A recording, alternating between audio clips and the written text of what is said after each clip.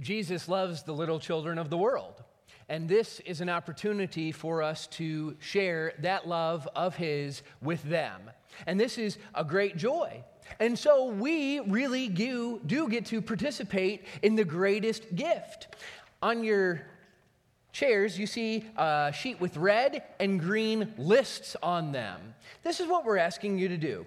If you feel so compelled, then when you go out shopping or go out shopping specifically and pick up some items on the list, you don't have to get one of everything. You could get 10 of one thing. You could get 20 boxes of crayons. You could get 10 wow items. What we're trying to do is provide these boxes that will be filled with a really great wow Christmas item, an awesome doll or a stuffed animal or a deflated soccer ball with a pump that kids can blow up and have a really great time playing soccer with. Then some personal care items and some craft items, some school supplies. But we also want there to be little things like little toys or clothes and accessories. You don't have to get everything, but what we're going to do on November 21st, we're going to have another great serve.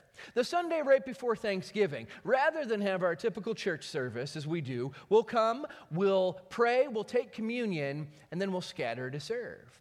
And some of our youngest, some of our elementary kids and some of our younger students and some of our older folks will help put these boxes together. We'll pack them out. We'll also have a team doing stuff at the baseball field and cleaning out some storage and going off to some different widows' homes to do some yard work and different things. And then there's also going to be a lot of meal preparation because Sunday, November 21st, we're going to have our all-church Thanksgiving meal right here after the great serve. It's going to be a lot of fun. We need all hands on deck. It's going to be a terrific opportunity.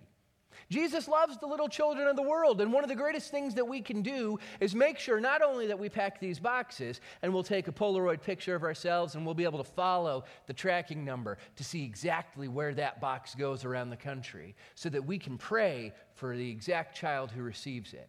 But there are pastors and ministers in the countries that will receive these boxes, and they will do the work of discipleship. They will share the gospel with these children and give them an opportunity to truly receive the greatest gift of all time. That's what Jesus Christ has on offer for us. And Jesus Christ has always been interested in little children. In fact, one of my very favorite stories in all the Bible comes from Mark chapter 5. In Mark chapter 5, there's a synagogue ruler. And he's got a 12-year-old little girl, and she falls really, really ill. In fact, she's on the verge of death. And so this synagogue ruler hears that Jesus is around. And he goes out on the hunt, and he looks for Jesus, and he finds him, and he says, Jesus, if you come with me and place your hands on my daughter, you can make her well. And his faith was profound. Jesus said, I'll go with you. But as always happens, when Jesus goes anywhere, crowds gather. And there's such a huge crowd of people around Jesus that he doesn't get to the house as quickly as originally intended. And in fact, the synagogue ruler's daughter dies. She dies. There's incredible wailing and weeping, and so the people from the house where this little girl was resting, hoping that Jesus would come and now has died, they go and they try to find the synagogue ruler. And when they do, they say to him, stop bothering the teacher. He doesn't need to come anymore. The girl is dead. Just let the teacher go. But Jesus looks at the synagogue ruler, looks at the people, and says, she's not dead. She's not dead. Don't be afraid. Just believe. And the people are incredulous. They can't believe that this is the case at all. And so Jesus finally makes his way to the house. And there, the people are wailing. They're gnashing their teeth. They're mourning deeply the loss of this girl. And Jesus says, no, don't worry. She's not dead. And everybody starts laughing at him. And they start joking around and laughing and making fun of Jesus. And you know what he does? He starts to go to the house and he says, everyone out. Everyone out. All you who are laughing and mocking, all you who are mourning and hurrying, everyone out, except the synagogue ruler, his wife, even the disciples out of here, except 3. He says, James, John, and Peter, come with me. And so Jesus takes James, John, and Peter and the synagogue ruler's or wife and the mom of the daughter, and they go up to the room. And Jesus prays. And what Jesus does next is truly remarkable. In front of these 5 witnesses, Jesus reaches down to the girl who is clearly dead. And in Aramaic, the language that was spoken most regularly at the time, he calls out to her, grabs her hand, and says, "Talitha cum," which means, "Little girl, I say to you, rise." And immediately she does. Without delay, she pops up. She sees Jesus. Holding his hand, she gets to her feet and starts walking around, thoroughly alive again. Jesus loves the little children. This miraculous story, and in fact, every single miraculous story in all the New Testament that Jesus does, provides for us a snapshot, a preview of coming attractions. Because every time Jesus does a miracle, every time he'll raise a dead girl up and say, "Talitha cum," and raise her to life, he's letting us know that things aren't the way they're supposed to be. Jesus understands. Jesus knows that this world is not the way that it's supposed to be. God started this world good, very good, perfect in fact. But it was our sinfulness that tarnished it and messed it up.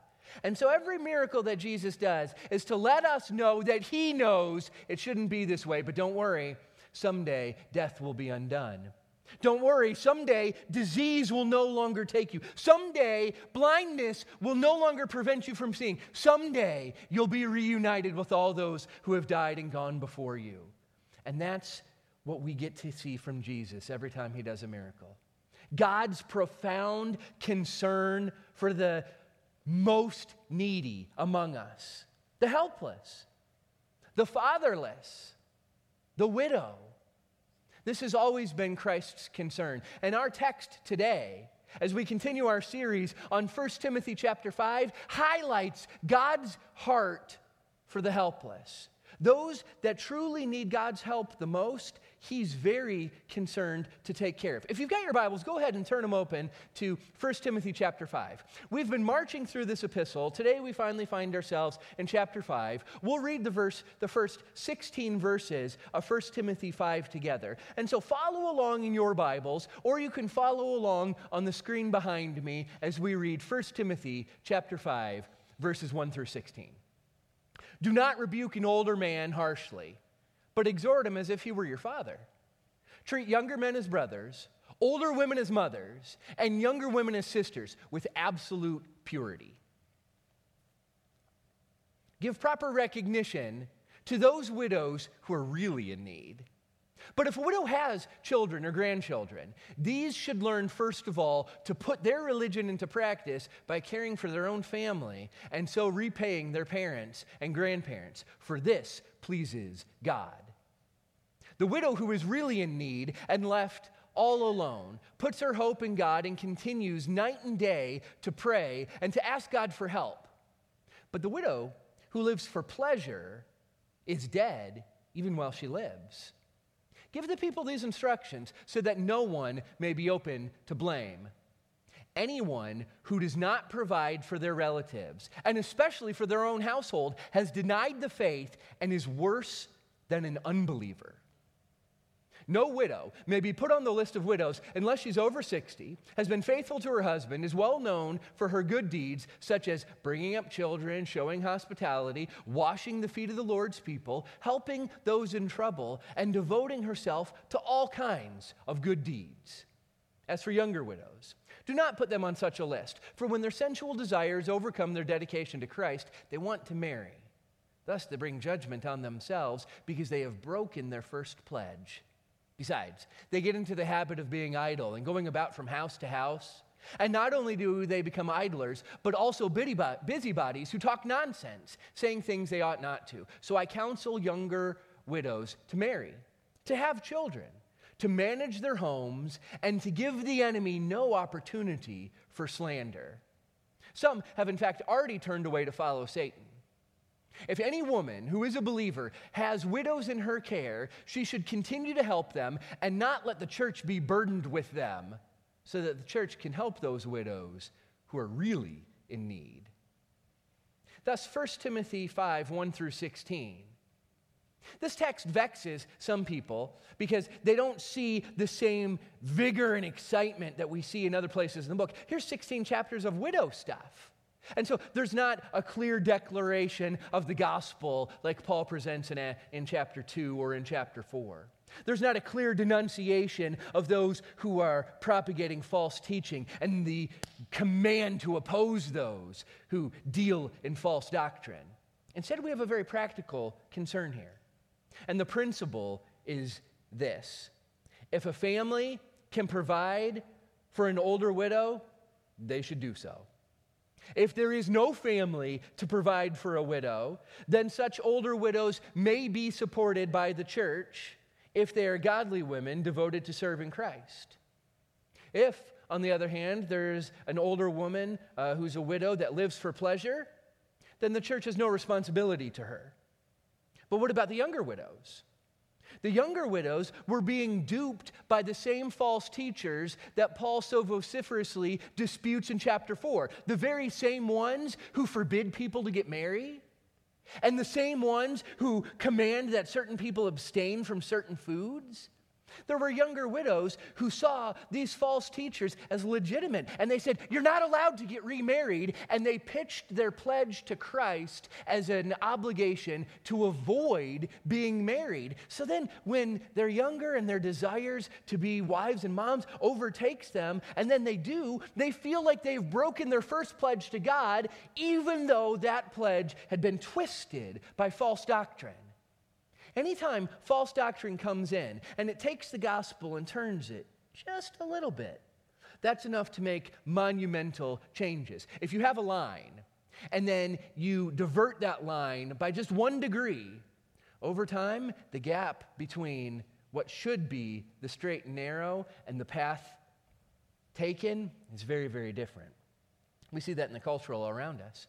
We don't live in a God-fearing society anymore. In fact, people who are God-fearing are mocked and belittled. We live in a world where people are purposefully taught to sin, purposefully taught that sin is no longer sin, purposefully taught that up is down and right is wrong and boys are girls, and different things are happening all over. Our society has abandoned the truth of the gospel, and yet it's the truth of the gospel that makes clear our obligations as those who are believers. And the gospel is clear and obvious in the book of 1 Timothy. In case you've forgotten, the gospel can be summed up like this: God is perfect, and God in his perfection created everything, and the very best thing he ever made was human beings. And God made us in his image, and therefore we are endowed with thought and creativity and choice. And God put us in a literal paradise. And he said, there's only one thing you need to do. Don't eat from that one tree. But Adam and Eve, the first humans, just like all the rest of us have done, sinned, rebelled against God, and did what ought not to be done. And because of that sin, there was a separation between God and humankind. But God's love for us is so profound. It's just like Chris talked about today. The gospel has these 2 hinges. The first is that we are more sinful than we have ever dared to believe. We are incredibly sinful and vile. We have done things that are deserving of death, and we are more sinful than we dare to imagine. And yet the other hinge is equally as powerful. God's love and acceptance to and for us is more profound than we ever dared to hope. Both of these things are equally true. Left to our own devices, we are so sinful that we can never be right with God. But because of God's good love for us, he makes us right with him. And so the gospel is simple. God the Father sent God the Son to live as a human being and live a perfect and sinless life on earth. His name was Jesus, and he died on the cross. He died on the cross even though he'd done nothing wrong, and we have done lots of things wrong. We deserve to be killed on a cross and separated from God, but Jesus, who had no sin, he instead took our place on the cross. He died for us so that we would not have to. And God the Spirit raised him from the dead. And as soon as we believe in our heart that God raised Jesus from the dead, having died on the cross for our sins, we're justified. We're made right with God. And instead of being reckoned as a sinner lost, God now sees us as a saint saved. Now, yes, according to our own worth, we are sinners, but God loves us so much that he died for us, that we are no longer reckoned as sinful because we have placed our faith. We've believed in our heart the truth of the gospel, and now that changes everything. That changes everything. For now, we're told to get to it. We're told to start the lifelong process of sanctification, and that's just becoming more Christ-like. And so we spend our entire life, having been justified, seeking to grow more like Jesus, collaborating with the Holy Spirit, reading the Word of God, dealing with the people of God so that we can do the job God assigned for us. And that job is to make disciples. And here at Glendale Christian Church, we're all about making disciples. That is our literal mission statement, to make disciples. And our vision statement is pretty short and clear too. It's just 6 words long. Father willed, Christ compelled, Spirit led. For that's always what we want to be as we seek to make disciples. But as we're thinking through discipleship, we recognize that there are a number of things that God values. God values a number of things. And the 2 that we focus on in our text today are these. God values my generosity, and God values my family. Now, of course, we at Glendale, we've talked through this, and we know that God values my knowledge, and God values my worship, and God values my service. But God values my generosity, and he values my family. But God also values my membership, and God values my invitation. But this text is a key demonstration of God valuing my generosity and God valuing my family. And in case you missed it, there are 2 critical verses that highlight these values that God has for discipleship. They're verse 4 and verse 8. Here they are. Here they are written out for you again. Believers should learn, first of all, to put their religion into practice by caring for their own family, and so repaying their parents and their grandparents, for this is pleasing to God. God values my generosity, and God values my family. This verse explains that to us very, very clearly. And those of us who place our faith in Jesus and are justified and call ourselves Christians, we are to put our religion into practice. You have to do something with it. Now, don't mishear me. You do not have to do something for God to love you. You do not have to do something to be right with God other than by faith accept his grace. But once you have signed up to do something for him. Never to be saved, but because you have been saved from the penalty of your sin, you work for God and you do good things. And one of the things you do by putting your religion into practice is caring for your family. You got to take care of your family. God values your family. And so, by caring for our own family, we repay our parents and our grandparents. And this is pleasing to God. Did you know that in the entire book of 1 Timothy, there are only 2 stated things that please God? The first was from chapter 2, verse 4, where we are admonished to pray for all believers. For all believers. For this pleases God. Evangelistic prayer pleases God. The other thing in the book of 1 Timothy that pleases God is when children and grandchildren take care of their grandparents. For in so doing, they're repaying them, and this pleases God. God values my family, and God values my generosity. But verse 8 is the verse that has a little bit of bite to it. Verse 4 has this positive. This is what we should do. Verse 8 explains what happens if you don't. Anyone who does not provide for their relatives, and especially for their own household, has denied the faith and is worse than an unbeliever. Now that's huge. Providing for your family, your relatives, includes foreseeing and planning for the needs of your dependents. And the Christian faith does indeed require that children honor their parents. Just as the 10 Commandments, the 5th one talks about children honor your mother and father, so too in the New Testament, in the book of Ephesians, chapter 6, verses 1 and 2, you have a quote of the 10 Commandments, honor your father and mother, and then children are commanded to obey their parents. We as Christians have an obligation to honor our parents, and anyone who does not provide for their relatives has denied the faith. Now, this denial is not the same as the denial of a heretical apostate, somebody who has left the faith and said, I do not believe that it is true. This is the denial that Paul similarly refers to in the book of Titus, chapter 1, verse 16, where he says, there are some who claim to be Christian and yet deny the faith by their actions.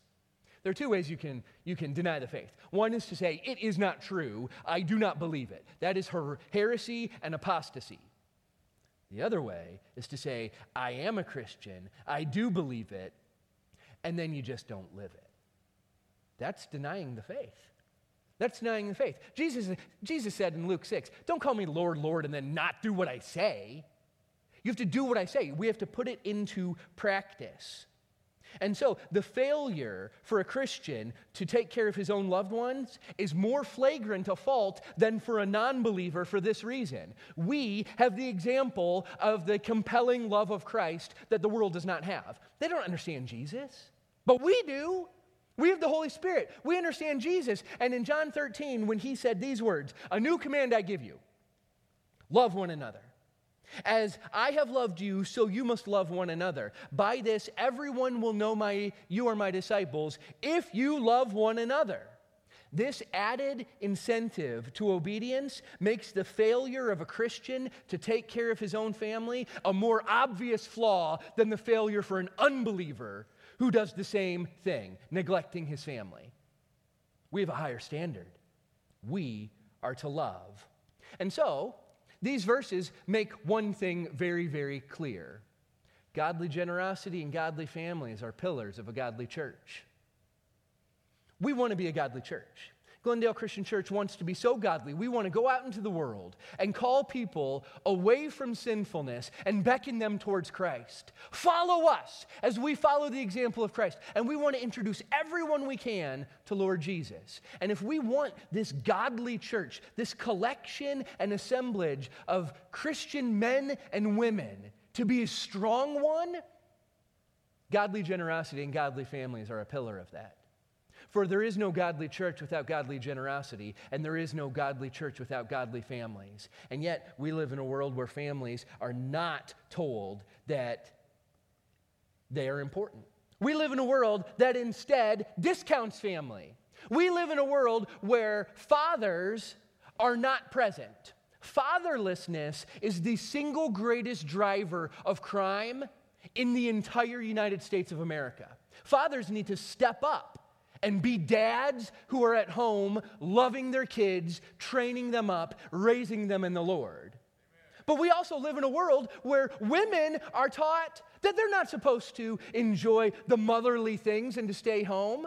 Now look, there are some moms that need to work. They have to. I understand it. There's like 5.4 inflation. I'm not going to get a 5.4 raise this year. I understand the need for people to work and get out there, and lots of moms have to do that. Single moms, even some moms and dads that are married together. But we live in a world where some people look down their nose at a mom who chooses to stay home and raise her children. Shame on anyone who would do such a thing. I love that my wife stays home with our children and homeschools them. And somebody said one time to me, well, aren't you worried that your kids might be weird if they're homeschooled? I said, better a weird kid in heaven than the normal kid on the path to hell. So I'm all right with it. But my kids are awesome. My kids are terrific. In fact, Allie, my youngest daughter, has such a heart for other children that her Mimi gave her some money and she went shopping. But you know what she bought? She bought a wow item for Operation Christmas Child. She bought a very awesome stuffed animal bunny that she's going to put in that box, and some little girl is going to open that box on Christmas Day or shortly thereafter, and she's going to be wowed by that present that my daughter picked out. Yeah, I'm good with my wife's influence being the primary thing in my daughter's lives. I praise God for her and for it. God has always had a heart for people in need.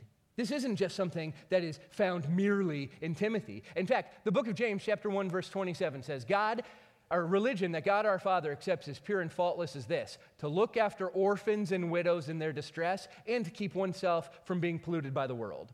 We live in a world that is bent on polluting us, and they will seek to destroy us. They will seek to indoctrinate our children. They will seek to pollute us in every way this society can. And we live in a world that does not care about orphans. It does not care about widows. The youngest and the oldest are the most at risk in this world.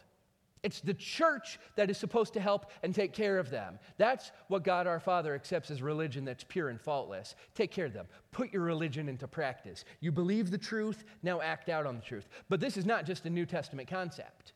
In the Old Testament, the idea has been there from the beginning. In fact, when the law was first being given in the book of Exodus 22, verse 22, it tells us, do not take advantage of the widow or the fatherless. And then there's a whole long section about what happens should you do that. Not good.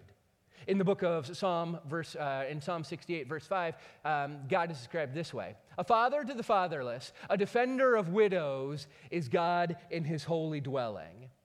And so this passage on widows is nothing new. This is what the Bible is all about. But it does give us some very interesting insight.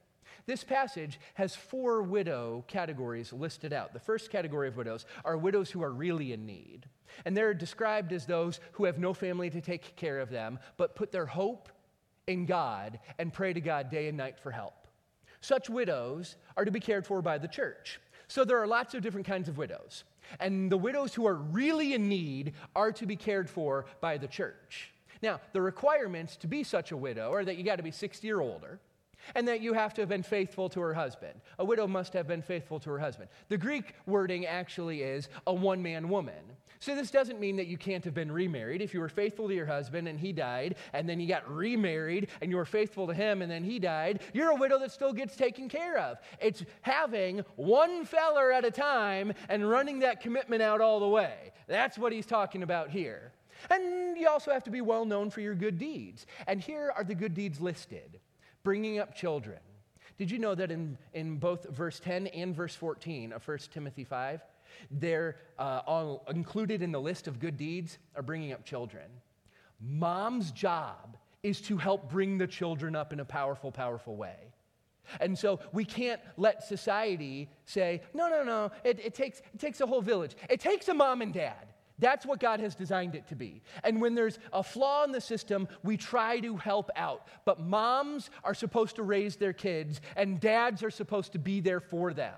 That's how it goes. And that's one of the good deeds that's listed. You don't have to worry about all these crazy things. Be a godly mom. That's a good deed. And you know what else? Show hospitality. Wash the feet of the people of the Lord. That's what you can do. And help others who are in trouble. And so, if there is a godly older widow who has no one to take care of them, the church is to step up and take care of them. And that's not just financially, though it might include finances. That means we've got to care, and we've got to bring communion, and we've got to go help mow the lawn, and we've got to be there spiritually and materially for these widows who have no one. But there are other kinds of widows. There are some widows with children or grandchildren. And these are to be cared for by her family. Family should put their religion into practice by caring for her, for this is pleasing to God. So, if you are a widow and you have children or grandchildren, it's their job to take care of you since you took care of them. And if you are a child or a grandchild of a widow or of elderly parents, it is your job to take care of them. That's what you are called to do. And so, if there's a widow and she has family around, that family is supposed to take care of her so that the church can take care of those widows who are really in need. So just because you're a widow doesn't mean the church is going to meet all the needs, because you've got family that are supposed to do it first. But there's another category of widows, and these are the younger widows. What about the younger widows? Well, they're not to be put on such a list, but they are counseled to remarry, to have children, to manage their homes in order to avoid being idle busybodies saying things they shouldn't. Now, this is always a problem. If there's a younger woman who becomes a widow, this younger woman can decide that she will remain devoted just to Christ and not marry physically. That is totally fine. That is totally fine. But what happens so often, the way that God has wired most of us, is that our desire for the family relationship is so strong that Paul encourages young widows to just get remarried. Just lean into that. Have a godly marriage and raise godly children so that you don't give the devil any foothold in your life. Don't go around from home to home and say things you shouldn't. Instead, let your pledge to Christ be true. And there is no shame in getting remarried, for the commitment you made was till death do us part. If you're a widow, your husband has parted you by death, and you are allowed to get remarried. That is okay. That is good, in fact, if you are a younger widow. But there's another type of widow out there, and this is the widow who lives for pleasure. This is the widow who doesn't have concern for others, but has concern for a luxurious lifestyle and doesn't want to show any concern for other people. And this widow is dead, even though she lives. This kind of widow is just like all of the people out there who don't accept the gospel. Oh, they might be living, but they're really dead. They're dead spiritually. They're dead on the inside. And the widow who has more concern for self and luxury than for others is a widow who's considered one living for pleasure. Now, this is an individual that the church has no obligation to take care of. But there are some individuals in the church who are already taking care of widows. And so here's how church goes. There is the church collective, and there are church individuals. So the church collective has always had a heart for widows. You remember back in Acts chapter 6 when the apostles were doing so much of the teaching and different things, but there was a dispute that arose among the Hellenistic widows. And so there was a need for the apostles to say, we got to get some deacons going. The first job of deacons was to bring food to widows. That's why they were invented. The church collective has always had a heart for widows, but there are also church individuals who have hearts for widows. And if you find yourself a woman or a person that is dealing with widows and taking care of them, good. You should continue to help them as an individual so that the church collective can help those widows that are really in need. Don't abandon taking care of that widow, because then she'll get bumped over to the widow in really in need category. When there are some widows who are really in need that individuals have a relationship with and they can take care of her, they should do so. And there are women like that in this congregation. Thank you. That's so good.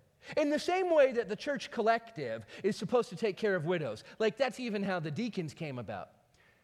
The church has always had a long history of women who were taking care of widows. In fact, my favorite example is from Acts chapter 9 and a beautiful-hearted woman named Tabitha.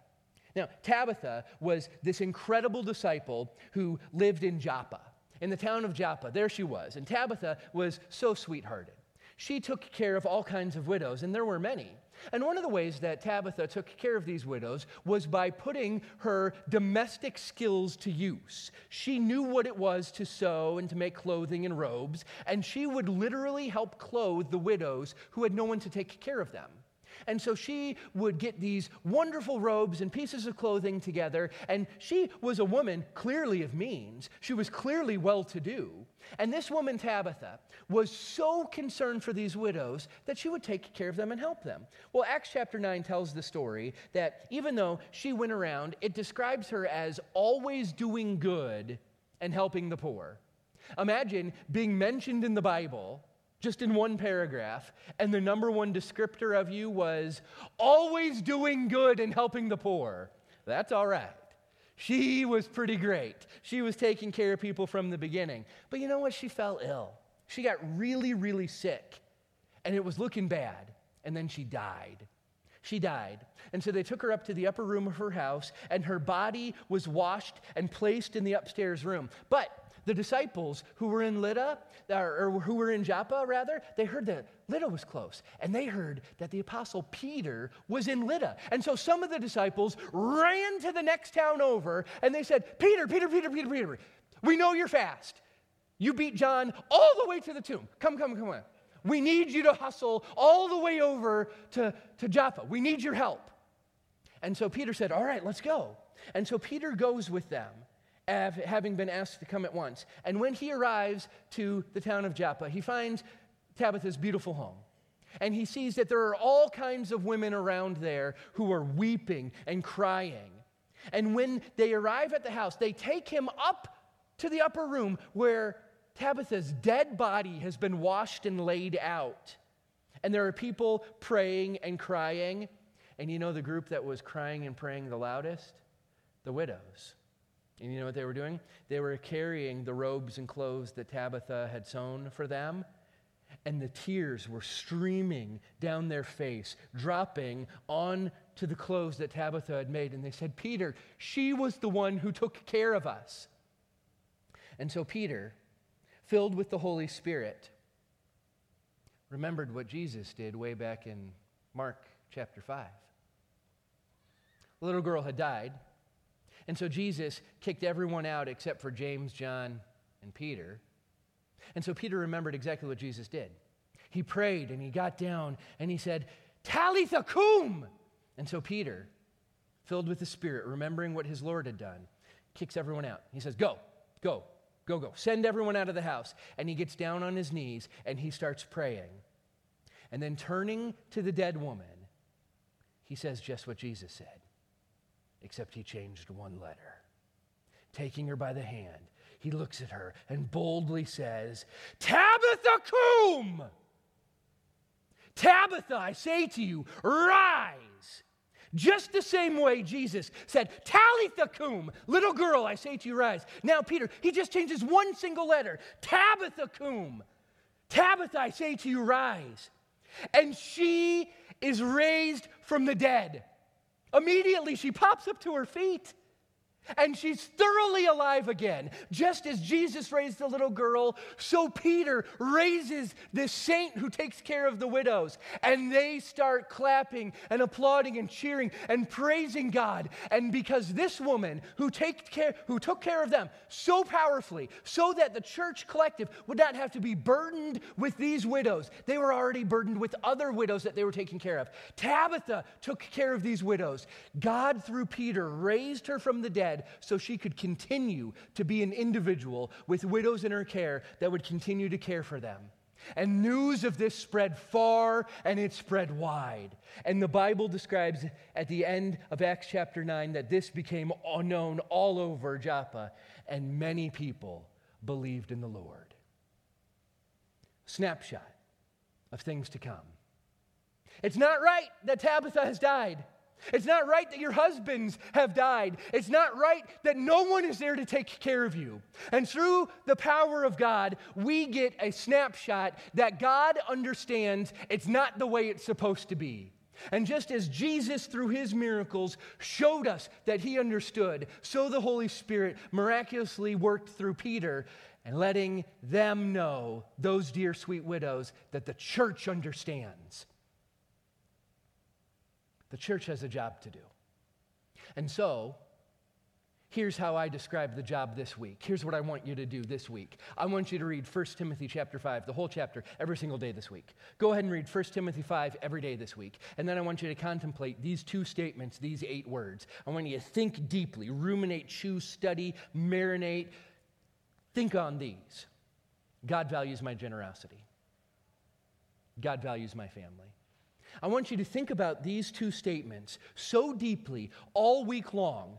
I want you to think, God values my generosity. God values my family. These 8 words, I want them to be running through your mind all week long. I want you to meditate on them. I want you to contemplate them. I want you to think them through over and over and over again. And then I want you to pray. And when you pray, I want you to pray this way. I want you to pray for opportunities to exercise these values. I don't want you to pray that God would make you godly. I want you to pray that God would allow you to have an opportunity to exercise these values, which will grow you in godliness. And I promise you this. If you pray, God, please give me the opportunity to exercise generosity and to exercise valuing my family, it will come. And lastly, I want you to seize the opportunities when they arise, and I want you to put your religion into practice. Those of you who are believers, I want you to put your religion into practice. And there are a couple of ways you can do that. First of all, next week, God values my family, so guess what we're going to do next week? We're going to let all the kids in here. No kids programming during 8:30 or during 10:45 service. All children, except babies, we'll have a nursery available. All children, and then they can come anyway, but all children are going to be in service with us. Family Sunday. So there's going to be more people, and there's going to be more kids, and you might hear more crinkling around you, and you might hear a little bit more cooing or talking. And you know what? It'll be all right. I want you to just deal with it. It'll be okay. Because you know what those kids are going to see? They're going to see how we praise the Lord, and they're going to see how we pray, and they're going to see how we do communion, and they're going to learn by our example what church is like. That's happening next week. During the Sunday school hour, during the 9:45 time, there will still be kids programming because you don't need your kids going with you to Bible study. You still want that time, and so we'll have kid-appropriate aged Bible studies going on. But during the early and second service, no kid stuff, all kids in the room. And I want you to love it because God values my family. So my family's going to be here. Now, they might be drawing the notebooks, and they might be paying attention, and they might even be sitting on different sides of the room, but they're going to be in here. And I want your family to be in here too. It's going to be great. There's another opportunity you could seize. You could get one of these sheets, or you could go out to the lobby and you could look at the Operation Christmas Child table, and you could see about the size of the box that we're going to be packing, and you could realize, oh, I can't get big stuff. If I get a soccer ball, I really got to make sure it's deflated and have a pump to go in it. Ooh, if I get a doll, I got to make sure it can get smished down so I can put as much stuff in this box as possible so that these kids can get a present and can get the gospel and have some fun. And you can plan your shopping trips between now and November 14th when we collect all the goods, because on November 21st, during Great Serve, we're going to be putting these boxes together, getting ready for an awesome Thanksgiving dinner. We're going to be helping out at the baseball field. We're going to be getting ready for Christmas. All kinds of stuff. God values my generosity. Oh, God values my generosity. You might go shopping and buy a bag of candy. If you don't like kids and you don't have family of your own, that's all right. You can come and you can watch everybody else's kids, and you can say, you know, God set it up so that I didn't have kids, and that's really great. But he still loves them, so what I'm going to do is go buy him some candy. We need some candy. You might not want to come next week to the fall festival, and that's okay. You might not want to get dressed up, or you might not want to have a trunk and hand out candy to kids for a couple hours. It's going to be a lot of fun. I'll be Clark Kent turning into Superman, legitimate, awesome, old school Superman. Don't worry. It's going to be great. And so what I want you to do is be willing to come out, because maybe you don't want to do that, but maybe you know how to deal with fire. We're going to have a fire pit for s'mores. We need responsible adults to deal with those little sticks so that the kids can burn their mallow and put it together. We need your help. Little kids sometimes get in trouble at the bouncy house because they start bouncing into each other too much. We need somebody who can say, hey, knock it off. Let that little kid go through the obstacle course. We just need people to help. All hands on deck. It's going to be great. Unless you don't want to come on deck, and then just give us some candy. God values your generosity. I'll take either one. So next week, Fall Festival. Couple weeks after that, Great Serve. Between now and then, if you pray, I promise you this, the Holy Spirit will remind you of some opportunities to exercise these values. Let's go to the Lord.